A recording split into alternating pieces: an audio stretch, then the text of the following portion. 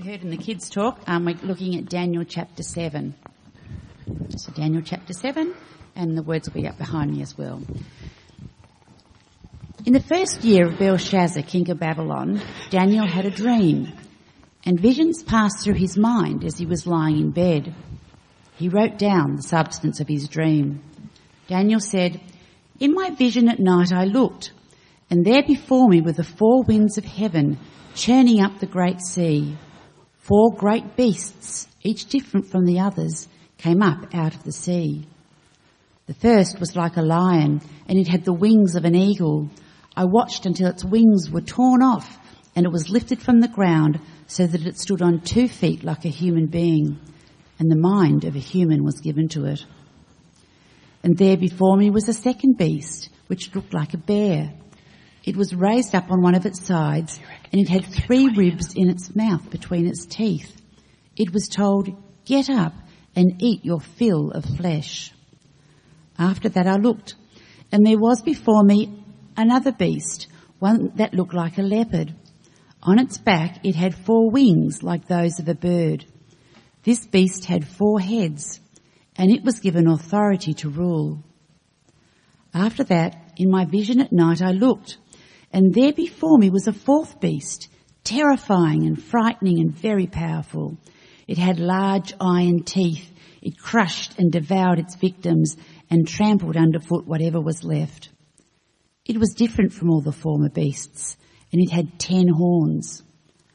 While I was thinking about the horns, there before me was another horn, a little one, which came up among them, and 3 of the first horns were uprooted before it.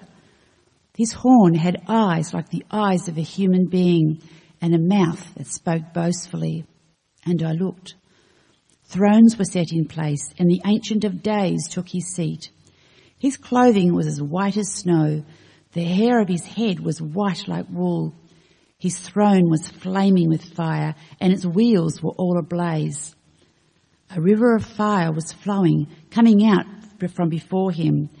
Tens upon thousands attended him. 10,000 times 10,000 stood before him. The court was seated, and the books were opened. Then I continued to watch because of the boastful words the horn was speaking. I kept looking until the beast was slain and its body destroyed and thrown into the blazing fire. The other beasts had been stripped of their authority but were allowed to live for a period of time. In my vision at night I looked, and there before me was one like a son of man, coming with the clouds of heaven. He approached the Ancient of Days and was led into his presence. He was given authority, glory and sovereign power. All nations and peoples of every language worshipped him.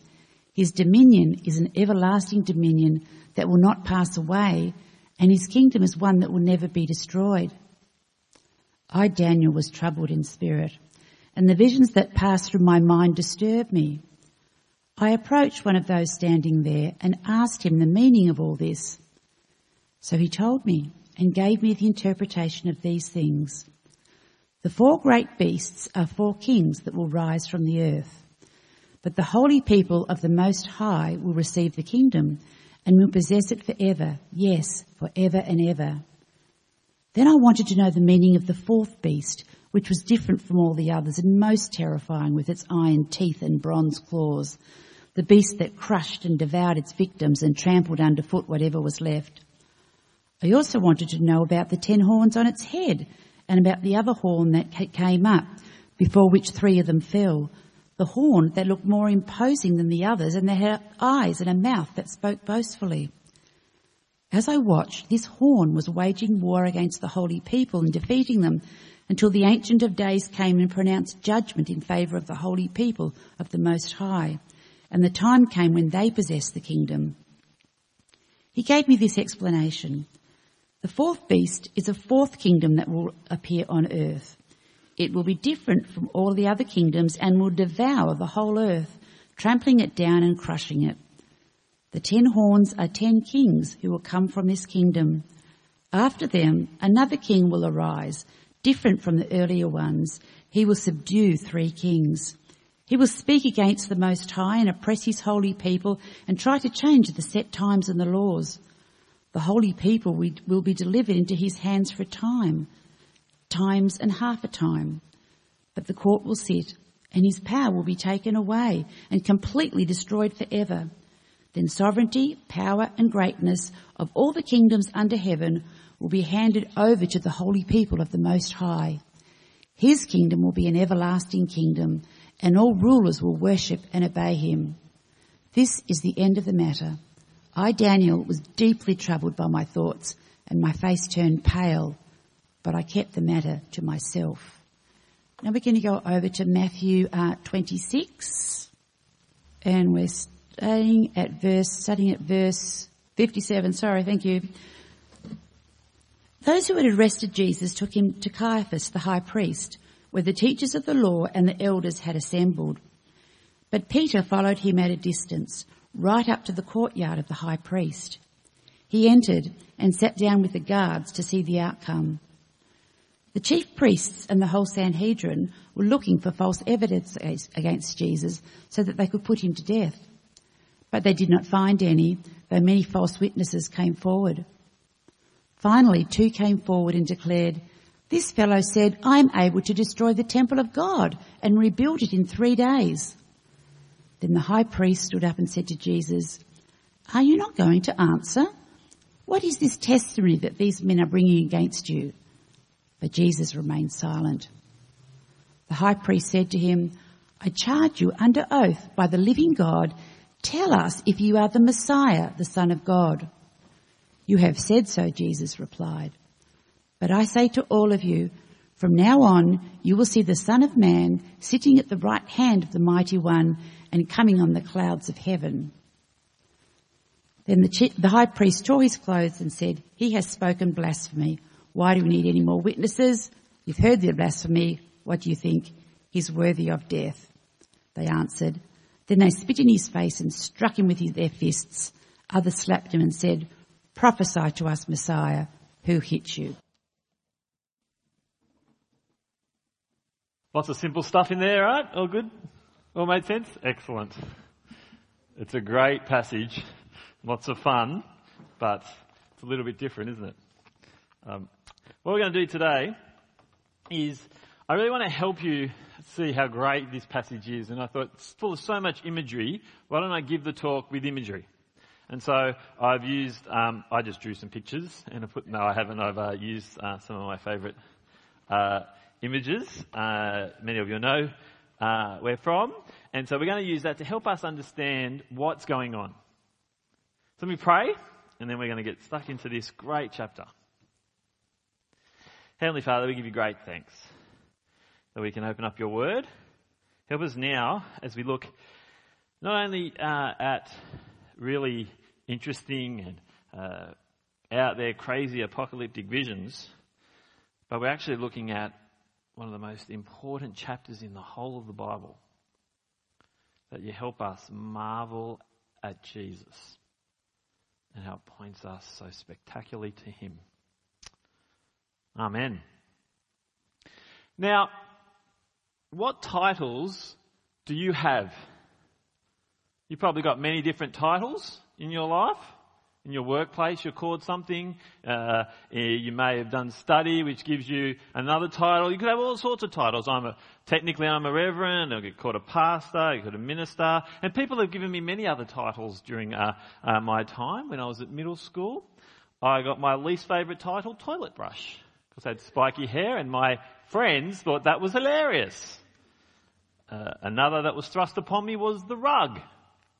Because when I got so sick as a kid so often that I had so many layers on at school, I got called the rug. We have all sorts of titles. But one title I have is my absolute favourite. And none of you, maybe one of you, gets to call me it. What's that title? Well, that's true. Hang on. I've got to make sure it's not awkward. It's not really a title. Jen doesn't usually call me husband. But my kids call me dad. That's my favourite title because only they get to call it, and it highlights the special relationship that I have with them. Jesus had a favourite title. And it speaks a lot about our relationship with him. You may think that the title is what many of us think. His surname, it's the Christ. There he is. Many people associate Jesus and his title as Christ or Messiah, the same idea. And while he certainly is that, that's not the name that Jesus used for himself that often. In fact, there was one title that Jesus used for himself over and over and over and over again.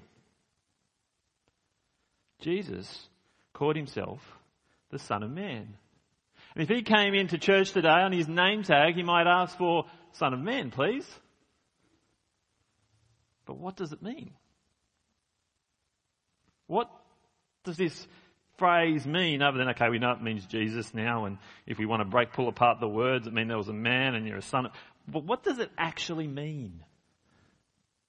Because my goal for you today is to show you why Jesus saying he is the Son of Man blows the water into how big and spectacular he is, and how he is the one who is going to be the solution to the cosmic problem. That he is the one who's going to be the solution to the problem of the world. And so if you want to know my goal for this talk today, the thing I've been praying about as I've been working through this talk and thinking about Daniel 7 as I have been for quite a while, is that I want you to be captivated by Jesus calling himself this and how it just brings the Bible alive to us. I want you to marvel at how brilliantly the Bible is put together, and I want you to see, I want to know more about this Jesus who is called the Son of Man. And how do we do that? Well, Daniel chapter 7 plays a massive part in that. It's how we understand why Jesus called himself the Son of Man. Daniel, in this chapter, highlights to us why it's so important. If you don't know where you are with God, you're not even sure, wherever you're at with him, you don't even follow him, or you're just not sure what you think of him, if you want to follow on with us today, you get a great snapshot into how God sees us and how he sees Jesus, and then how you can relate to him. And I'd love you to follow on with me as we do that. See, how do we jump into this book today? How do we jump into Daniel chapter 7? Some of you have been here every week for the talk. Some of you, it's your first week. How do we jump into it? Well, I was thinking about, has anyone ever, I might know many of you have, has any of you ever binge watched Netflix TV shows? Yeah, right? What happens after you watch one show after the next, at the beginning of the next show, you get this week on, insert show, and then there's that little button in the right corner and it says skip recap. You know that little button? And you're tempted to often press that skip recap. Yeah, I know it's happening. What we can't do if we're going to understand this chapter is skip what's gone before us and just jump in, because we'll misunderstand everything. We won't have all the context. Because what happens in Daniel chapter 7, the whole style of the book changes, and it helps us, it takes totally new direction in what's happened. See, the book changes in its style from chapters 1 to 6, where if you skimmed back and looked through, you'd see there was a whole bunch of stories about Daniel and his friends in exile in Babylon. And then in chapter 7, through to the end of the book, we get Daniel and his out there visions, his apocalyptic visions. So what we want to do is we want to make sure we do the recap and we get what the story has been so far. And I think we can summarize what the story is about so far with this picture. You see, what's happened is so far, God's people were destroyed by Babylon. And you can see the king there crushing Israel, Jerusalem there. And King Nebuchadnezzar did that first, and they crushed them, and they sent them into exile, and they've got to live in Babylon now, Babylon's way, who are nothing like God's people in the way that God set things up. They're violent, they're despicable, and they're expected to follow their culture. And the whole book is about how do you live in suffering, away from home in exile, in this context. How do you do it? And there's big challenges afoot. And so we had those great stories like Daniel and the lion's den. We had the fiery furnace for the friends. And we see that when you're confronted with either not worshipping the Lord or worshipping the Lord, remaining faithful even in exile is crucial. You see, what we get is the challenge is living in a foreign kingdom who have destroyed your own. That's what's going on in this book. And it's being destroyed. And how do you figure it out? And this is the pattern that has been going on over and over and over. Just like Psalm chapter 2 does for us. You see there that the kings of the earth rise up and the rulers band together against the Lord and against his anointed one. The pattern of all the kingdoms is to rise up against God and say, no, we're not going to follow your kingdom, your way. We're going to rule our own way. And we're going to rise up against you. And this is what the book of Daniel is helping God's people wrestle with. But not only is there that recap and background, the style changes because we read it, right? It's pretty out there. You'd agree? All these crazy visions known as apocalyptic visions. And there's lots of animals and, well, the kind of animals, aren't they? Because they're not really, because there's no such thing as those wild imagery. And there's been many attempts to identify them one to one. This equals this and this equals that. And in coming weeks, I'll help us think about that a little bit more specifically. But we see in this chapter, on purpose, that the interpretation of the beast is deliberately unclear. There's deliberate unclarity. These beasts are kind of identified in a timeless way. They kind of, in a way, time travel, if you like, and are represented in different periods of time. And if we went to Revelation, we'd see these kind of beasts referring to the end times, and they're pointing to a bigger picture of the kingdoms. We'll see next week in Daniel chapter 8 when we get greater clarity on certain beasts and thinking about it further. But what all this apocalyptic imagery is pointing to is, how does God see all the kingdoms of the world? What's it got to do with the end and where we're heading into the future? And the big idea that we see is that in these apocalyptic visions, it's pointing to the fact that humanity has lost its humanness. It's beastly. So animal imagery is used all throughout the Bible and through the prophets and the Psalms to highlight human and kingdom violence and evil. It's beastly. Instead of ruling the way God has set up, it's to contrast that through evil and violence and hatred. And so all these imagery, what we're going to see is that the book of Daniel is introducing the metaphor that human kingdoms are acting as senseless beasts. If we flicked back, we've already got an insight into that, haven't we? That's why Daniel chapter 7 is like the key to understand it all, because we can look back and the first king, Nebuchadnezzar, what happened to Nebuchadnezzar nearing the end? Does anyone want to hear that? What happened to him? What did he do? What did God make him do? Yeah. And he lost his humanness and he wasn't ruling. He became a beast, eating food on the ground like an animal. He lost what it was to be a human ruler because he refused to acknowledge God as king. And so that's already played out, and now we get this grand vision. What observations do we make about these beasts?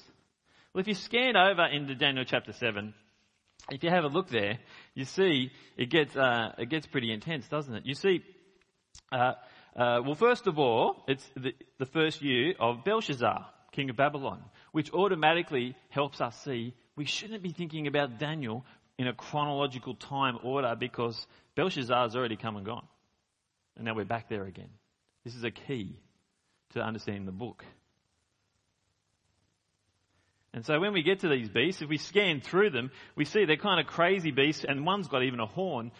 That imagery there, you can see it's kind of an attempt to draw it out. And you see the first was like a lion, the second was like a bear, the third was like a leopard, and the imagery gets more kind of wicked and vicious, and they were like a lion, but not really, because the lion had wings of an eagle. The second beast, which looked like a bear, was raised up on its side and had 3 ribs in its mouth. The beast of a leopard, on its back it had 4 wings. They're increasingly vicious till you get to the to the fourth beast in verse 7, and it's kind of a mutant. It's kind of unidentifiable, this beast. Let me read verse 7. After that, in my vision at night, I looked, and there before me was the 4th beast, terrifying and frightening and very powerful. It had large iron teeth. It crushed and devoured its victims and trampled underfoot whatever was left. It was different from all the other beasts, and it had 10 horns. These horns identify human kings, is often what horns represent. And when we look in verse 8, while I was thinking about the horns, there before me was another horn, a little one, which came up among them, and 3 of the first horns were uprooted before it. This horn had eyes like the eyes of a human being, and a mouth that spoke boastfully. This horn thinks it's spectacular, and it's going to rule over them all. This horn really is trying to dominate everything. And so what we're getting a picture of here is that the beasts are symbolising violent, prideful kings. They're symbolising the kings who reject God and his way. I think they're purposely undefined, although we can look back and we can actually identify, many people have, where you might say some of these beasts, who they represent. Certainly the pattern of Babylon is where Daniel is. There's Daniel in amongst this imagery, because he's living in a kingdom that is in total rebellion against God, as these visions highlight to him. And Babylon there, the picture of that building kind of replacing the horn as the epitome of this. See, the Bible here is showing us that living in the kingdom of beasts is a pattern for kingdoms who are in rebellious rule against God. That's the big picture that's playing out. When you get into all the details, and you could go into lots more things to talk about, but that big picture is the first and foremost most important thing to see. But then the vision continues on. And what happens in the vision is that God's cosmic plan is about to be revealed. He's about to show what is going to happen to any kingdom that is going to rebel against God. What is going to take place? And we see in verse 13, then the Son of Man turns up. And the Son of Man, which previously just represents someone who is human, we see in verse 13, in my vision at night I looked, and there before me was one like a son of man coming with the clouds of heaven. What does this mean? What is going on? Well, before we go any further, we should take a step back and have a look at what's actually taken place before. How is this fitting into the big picture of the story? And if we jumped all the way back to the beginning of the Bible, when God makes humanity, what's at the forefront of why he made us? We are made, Genesis 1 and 2, to be images of God. But just saying we're images of God doesn't highlight that when God said he wanted us to be in his image, he wanted us to rule the world under him. We rule under God. That was God's intention for humanity. You go back to Genesis chapter 1 and 2 and you'll see very clearly God made us in his likeness and image. And he wants us to live under him, following his ways and ruling as his representative. What an extraordinary picture for humanity. That is God's plan. But what happens? The first beast, the first violent animal turns up. The serpent. A serpent bent on destruction and lies, bent on rebelling against God, tells the first humans, you don't need to follow God's ways. You can sit on your own throne. I'll give you a throne. I'll give you a throne. And you can sit on that throne. You can be your own king. You can rule. You don't have. God says you can rule. That's great. But don't worry about ruling under him. Take it on board for yourself. That's what you can do. And this ruling ended up in disaster. It meant that God kicked them out of the harmonious relationship they were in, and disaster had struck. Violence after violence. What happens in the next story? Cain and Abel, murder is introduced, and violence, because now, ruling by ourselves without God, we're losing our humanness because we're being more beastly. And from Cain and Abel, we get to the Tower of Babel, right where Daniel is now in Babylon. This first beast has set humanity against God's plan. And it's a disaster. But hidden in those words of God condemning all who have participated, the serpent, Adam and Eve, we see these little words of a promise. God says, I will put enmity between you and the woman, and between your offspring and hers, and he will crush your head, and you will strike his heel. There is going to be a descendant of the woman, a human, who is going to actually destroy the beast. He's going to lash out. He's actually going to try and attack him. He's going to strike his heel. But there is going to be a Son of Man come to rule everything. And then the Bible story continues on a journey to find, where is he going to come? And it narrows in on Israel and God's people, and he's going to come from there as a Messiah, and he's going to rule. And king after king and leader after leader comes, and they're all flawed. They all give in to the way of violence and of the beast and ruling for themselves. Some of the best efforts were the most despicable. I think of King David, the one who's often seen as Israel's great king, and he killed and he committed adultery. No son of man who could do this is found. No human. No king. So where is he? Enter the vision of Daniel 7. Because now what we see in verse 9 is a courtroom. See, a courtroom where we read, as I looked, thrones were set in place. Before I go any further, the horn is so prideful and so great, it's boasting about itself. All the while, there is a throne room being set up. Thrones were being set in place, and the Ancient of Days took his seat. As God himself describes him in all his glory and splendour in the rest of verse 9. And then we get to verse 10. Thousands upon thousands attended him. 10,000 times 10,000 stood before him. The court was seated, and the books were opened.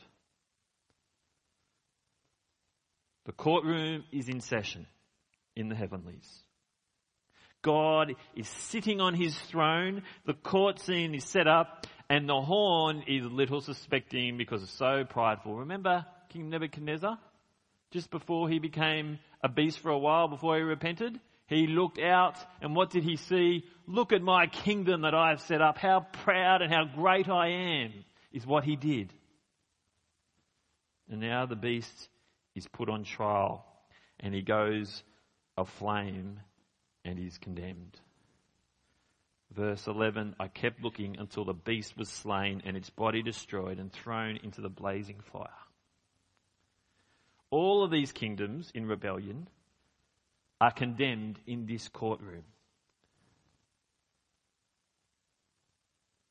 And then, what I've already alluded to is the Son of Man turns up. And he comes into God's presence, coming on the clouds. At night I looked and there before me was one like a son of man coming with the clouds of heaven. He approached the Ancient of Days and was led into his presence. There'd been no one who could sit on the throne, and now the throne that is vacant next to the Ancient of Days, this Son of Man is led into that place where he can sit on the throne. And in verse 14, what do we find out about this Son of Man? A vitally important verse. He was given authority, glory, and sovereign power. All nations and peoples of every language worshipped him. His dominion is an everlasting dominion that will not pass away, and his kingdom is one that will never be destroyed. What do we see about this Son of Man? He is ruling on the throne.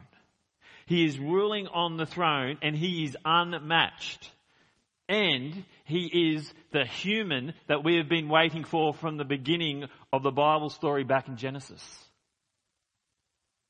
The human is back on the throne. But did you notice in verse 14 what everyone is doing? All nations and peoples and language, what are they doing? They are worshipping him. Right next to the Ancient of Days. This is either the greatest blasphemy that has ever taken place, or this Son of Man is God himself. He is the God human. And what else do we see in verse 14? Well, we read, vitally importantly, the title that I've given this talk, God's kingdom is eternal. His dominion is everlasting. All these beasts and kingdoms who think they can rule, they can't rule forever. His kingdom is everlasting. His dominion will not pass away. He will never be destroyed.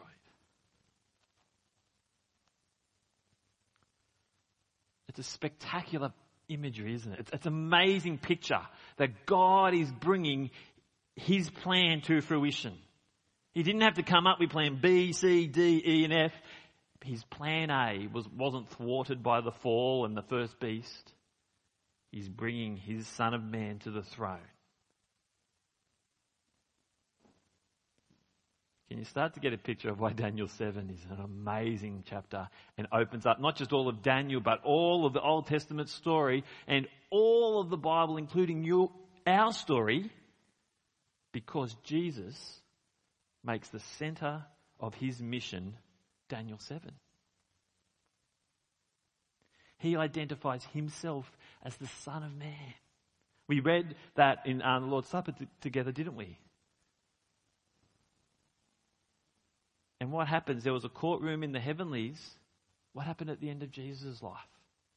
We read it in Matthew, didn't we? He went to the courtroom.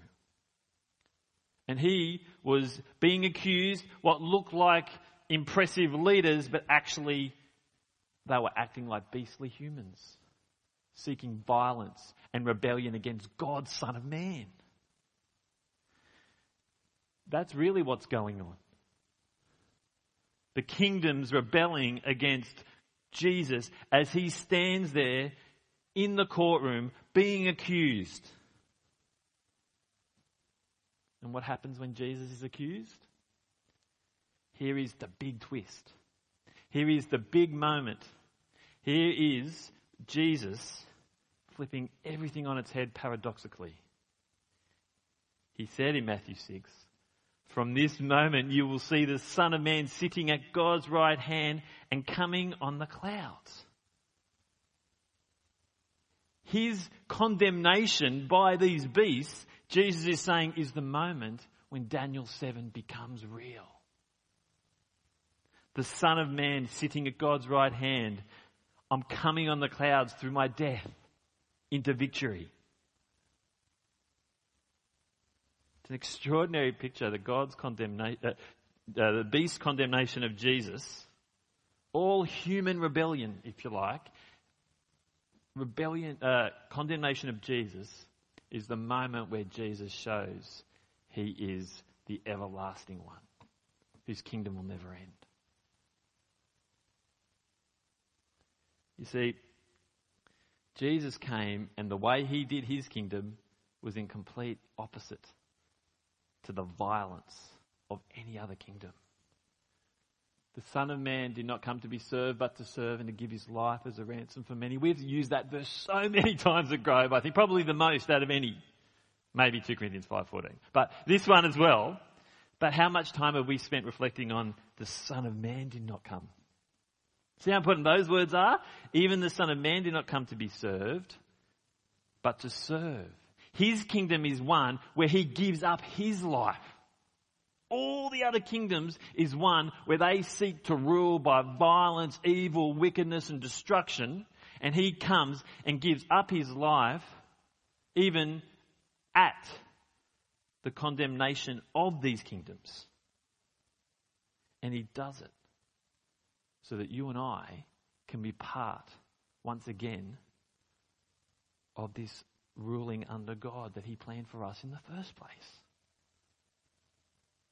You see, the cross looks like a beastly killing device. It looks like, and it was, the most despicable, horrible way to kill someone. It was violent. It was awful. And Jesus turns it into his crowning victory. What an extraordinary paradox that is. And he doesn't stay dead, because we know he rises from the dead and he reigns into the new heavens, into all eternity.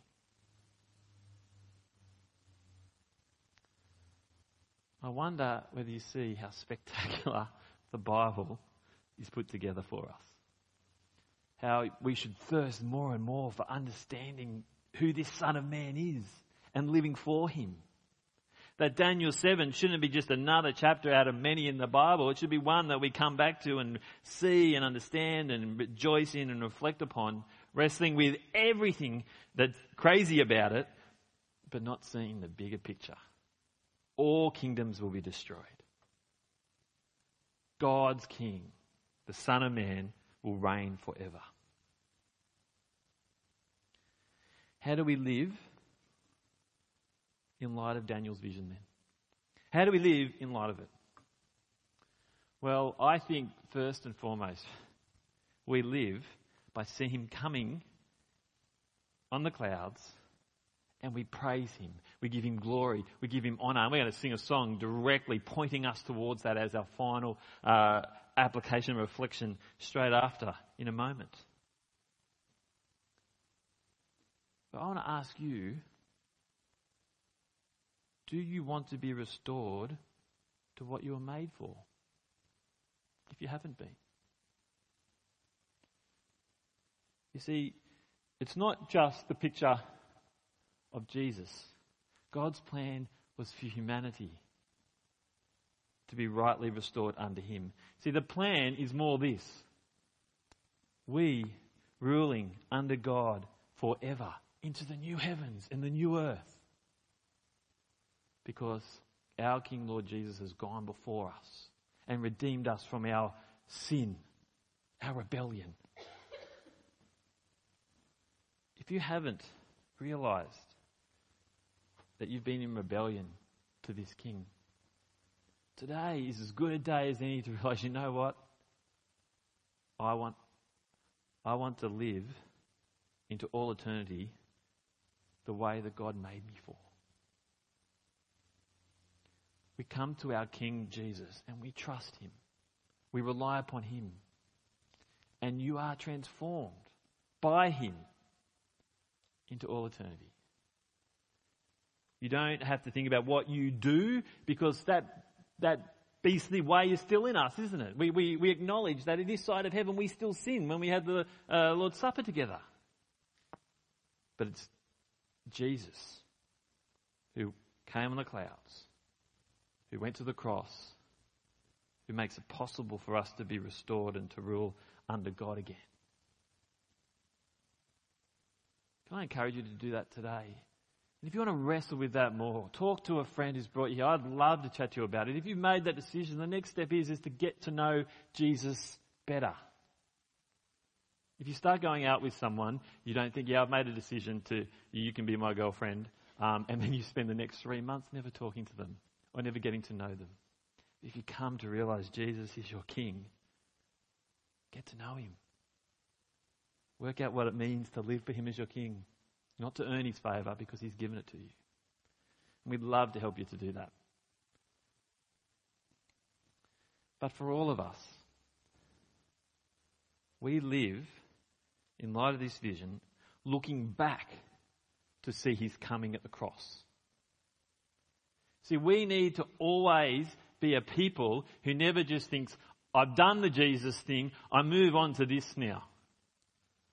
We never move back from the very thing that restores us.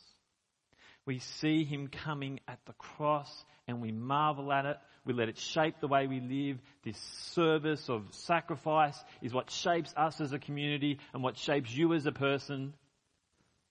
And so we look back to see his coming. But we don't just look back, do we? We look forward to the final time he returns. We look forward to see him coming in his final return, when the new heavens and the new earth will be restored. And we long for that because we don't want to think that now this is as good as it gets, because it's just not that good, honestly, even though there are great moments. Eternity with no beasts around, no rebellion, no sin in your life, with God, is what we long for and look to, and what shapes every decision we make. And over the coming weeks, as we look into these visions, we'll get more into that and see how this is what brings us comfort now and shapes who we are as a people as we get into these wild and crazy visions in Daniel. But brothers and sisters, let's never lose sight that Jesus has come. Let's stand and sing after I pray that he is coming in the clouds of heaven. Let's pray. Heavenly Father, we want to marvel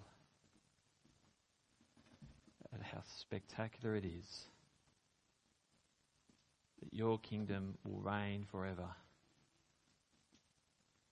That the Son of Man, our Lord Jesus, restores us back to the relationship that you had always wanted for us. Not only restores us back to it, but makes us even anew in Christ. We pray, Lord, that we will look forward to our future, always casting our minds back to where he conquered all the beasts at the cross. We thank you and we give you praise, glory and honour. Amen.